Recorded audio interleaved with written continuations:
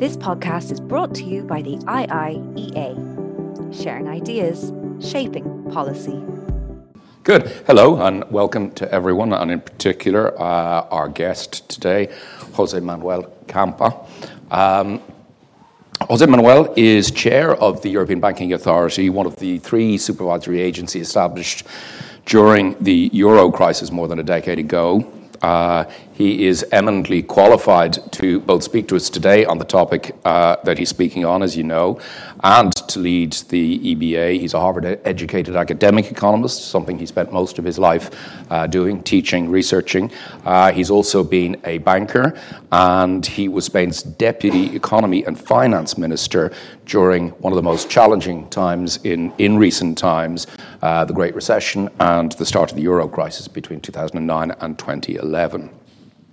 He's going to speak to us for 25 minutes, and after that he'll take questions and comments, and everything is on the record. José Manuel, thank you so much for coming. Thank you. Thank you very much.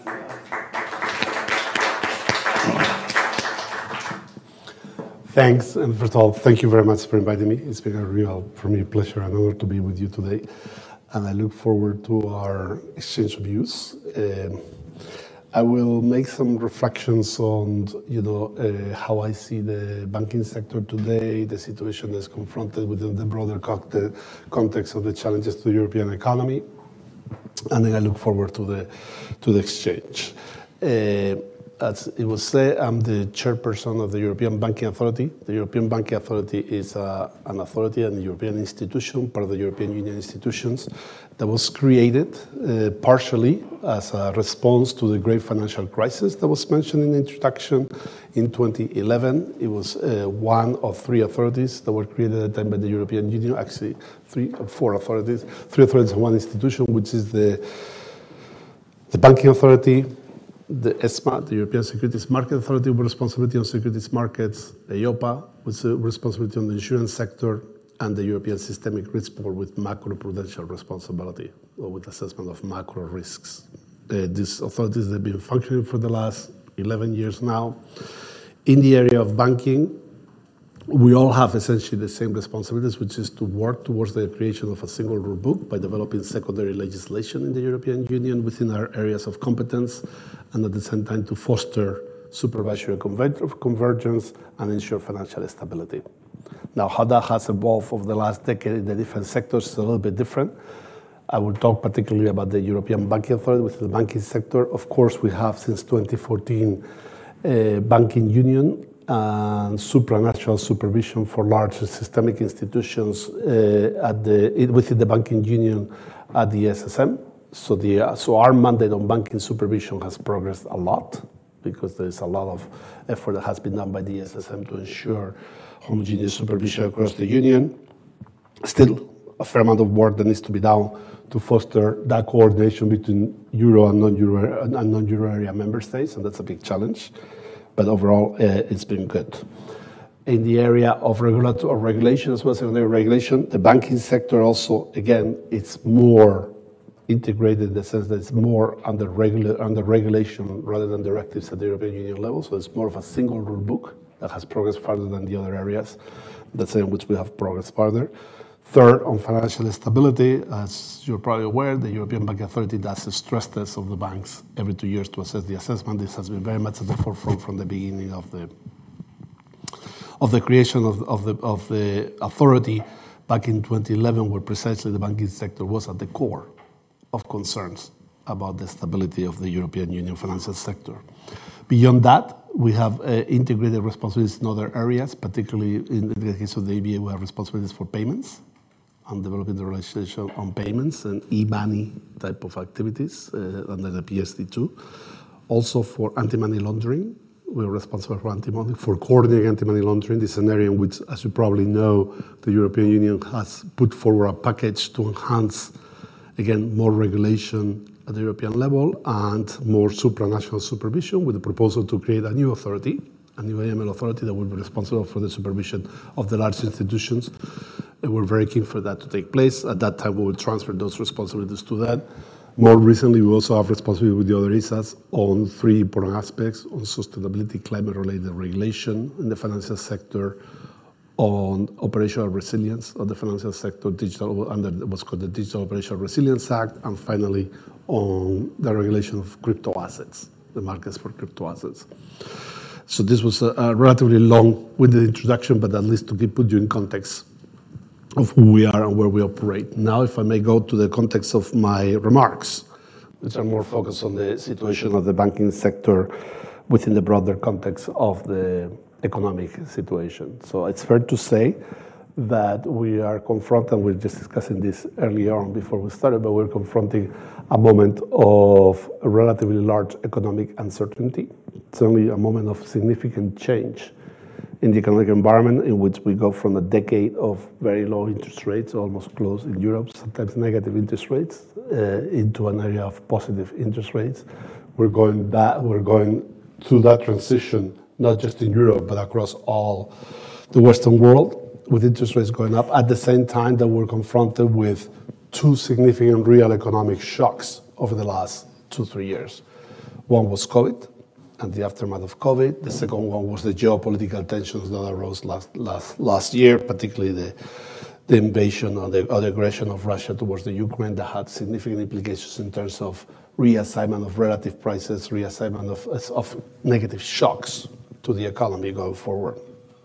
Within that context, if I may, the performance of the banking sector in Europe has been very resilient, a large resilience. In some ways, I will even go further, it'll be a bit surprising that it has been so resilient, partially thanks to the exceptional monetary and fiscal policies that were put in place to confront those challenges, which were very assertive at the European level, but you cannot always count on them, particularly not ex ante. So we're now in a situation in which we have a banking sector that has a very good performance in terms of asset, or in terms of balance sheet parameters. The level of capital of banks is about 15% according to the last number, a little bit above 15% according to the last numbers, core equity tier 1, which is it's not an all-time high, but very close to the all-time high, significantly much larger than it has been a decade ago. The liquidity situation of the banks is also very comfortable, with 163% on what we call the liquidity coverage ratio, which is the regulatory ratio that we use to assess short-term liquidity of banks. The regulatory requirement is 100%, and it's 160%, again, close to all-time highs. The profitability of the sector, which has been a challenge over the last decade, in which profitability has been low, particularly below the cost of equity, according to the estimates by financial markets, has improved over the last 2 years with interest rates, with return on equity for 2022 of slightly above 8%, which is the highest in a decade. So it has been good. And the asset quality of the banks has been good.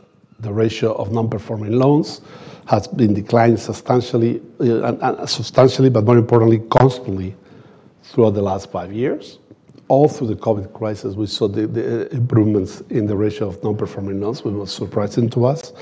And partially this is due to two aspects I mentioned before. One was the exceptional monetary and fiscal policies that were put in place to support the economy at the European level. The other one was that some of the legacy non-performing loan portfolios from the Great Recession, the Great Financial Crisis, that were still in the balances of banks in some parts of the Union, continued to decline significantly, particularly when I think about some of the countries that have been subject to programs, in Cyprus as well. Those ratios continue to decline. So those are all good signs, and they're encouraging. Our forecast or our concern has been over the last 3 years that we need to be prudent, because we will expect, first with COVID, and then with the tensions that happened out of the geopolitical tensions last year, we'll expect that there will be a deterioration of the economy, and that deterioration of the economy will manifest itself in decreases in credit quality of the banks. As I said before, that has not materialized yet. We think that some of it may materialize as we go forward, as the economy deteriorates. On top of that, and you may have been aware of this, over the last 3 months, there's been moments of tensions in the banking sector across the world, particularly in the United States and in Switzerland.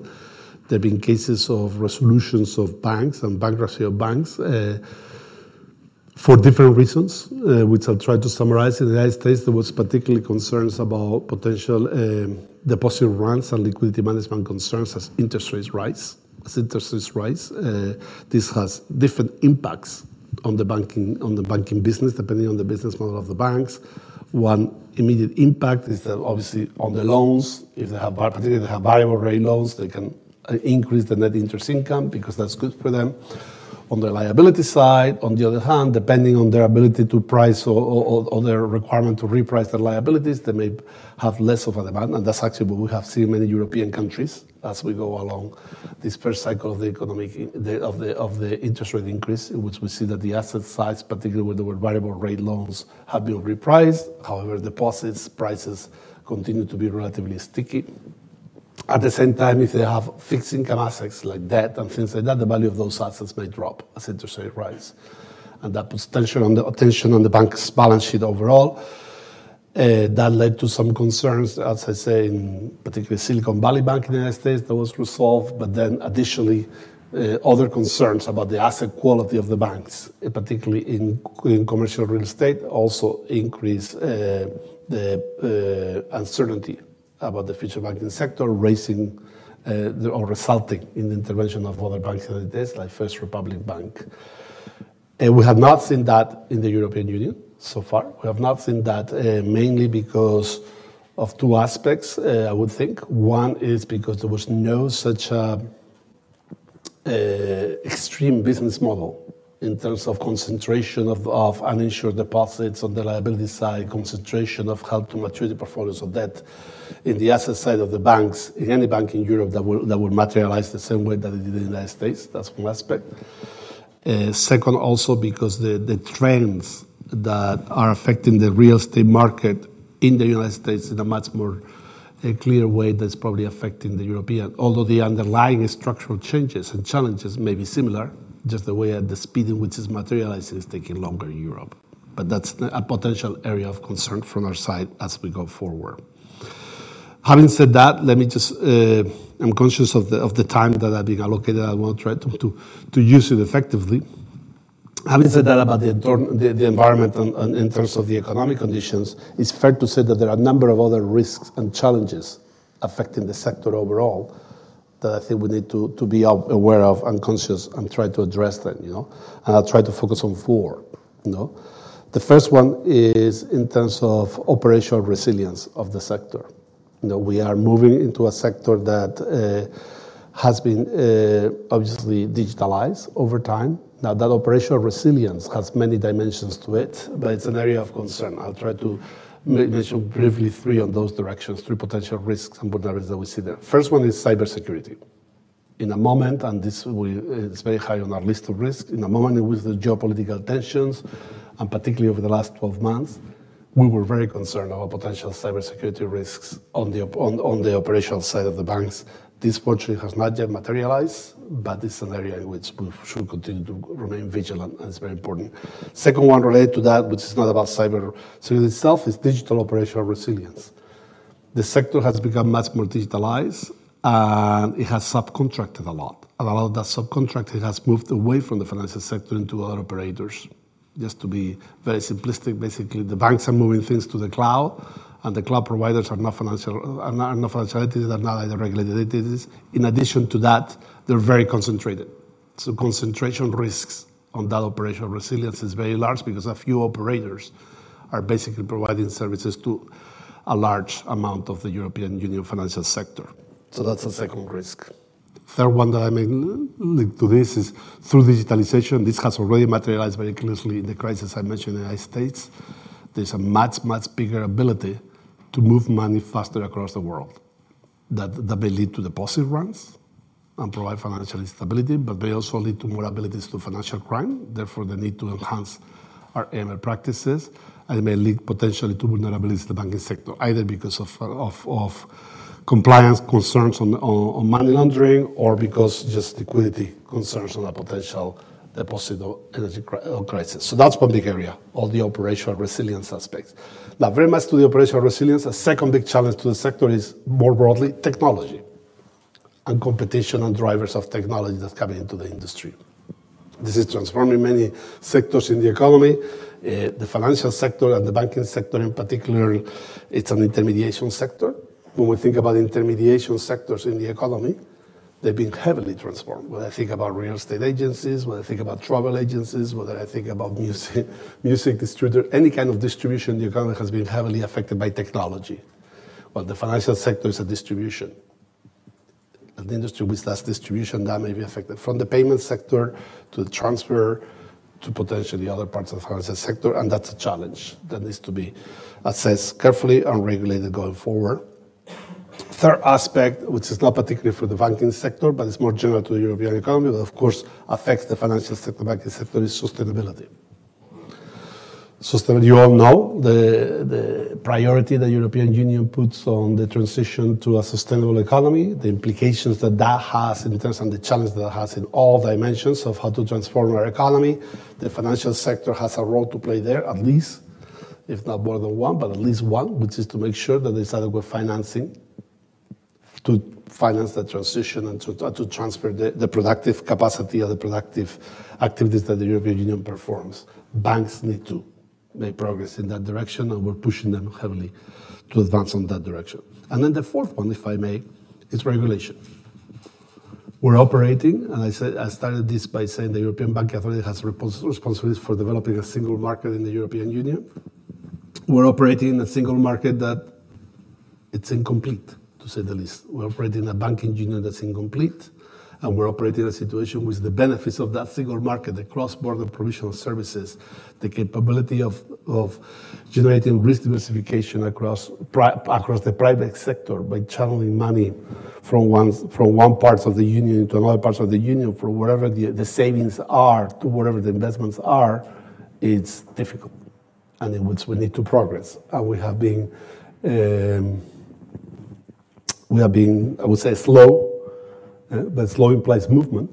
We have been slow in finalizing the banking union and in progressing in that area. And that's an area in which we need to continue to push forward, in which the momentum is not there in the short term, but we need to be built as we go forward. Jointly with that, and not so much having to do with the European banking sector in particular, but more broadly with the financial sector, we also have to think about the structure of our financial sector in the context of a post-Brexit European Union. In the context of a post-Brexit European Union, I like to say, the United Kingdom was a member of the Union, was one country in the Union, was more than one country when you think about it in terms of the GDP and the relevance in certain parts of the economy. It was certainly more than one country when we think about the financial services of the European Union, and that's a challenge that we need to address going forward, which will be pending. Again, this has a little bit to do with banks, because at the end, the key channel that remains for financial intermediation in the European Union right now is the banking sector, because the capital markets is underdeveloped. But in that sense, it has to do with banks, but it's not only with banks. And we know there that all the agenda on finalizing the capital markets union in the European Union, I shouldn't say finalizing, starting, I would say maybe, or pursuing the capital markets union, it's a very important aspect of that agenda. So within that context, I'll try to stop here. As I said, the banks sector in particular have been resilient in the European Union. They seem to have now a good starting position in terms of balance sheet, in terms of liquidity, in terms of performance as well, low asset quality, and they're operating okay in a macroeconomic environment. There is uncertainty in which risks may materialize and are likely to materialize as I would like to think going forward. Within our third mandate that I mentioned before of financial stability, we're now in the middle of performing the stress test that we do every 2 years for the banking sector in the Union. We will publish the results at the end of next month, in July. We hope that those results will help. As you know, with those results, we publish a large amount of bank-specific information. We hope that those results will help in enhanced transparency, in enhanced confidence, and will also help supervisors engage with each individual bank on how their assessment is of their situation going forward and what their weaknesses are, so they can address them. And that's part of our confidence building process.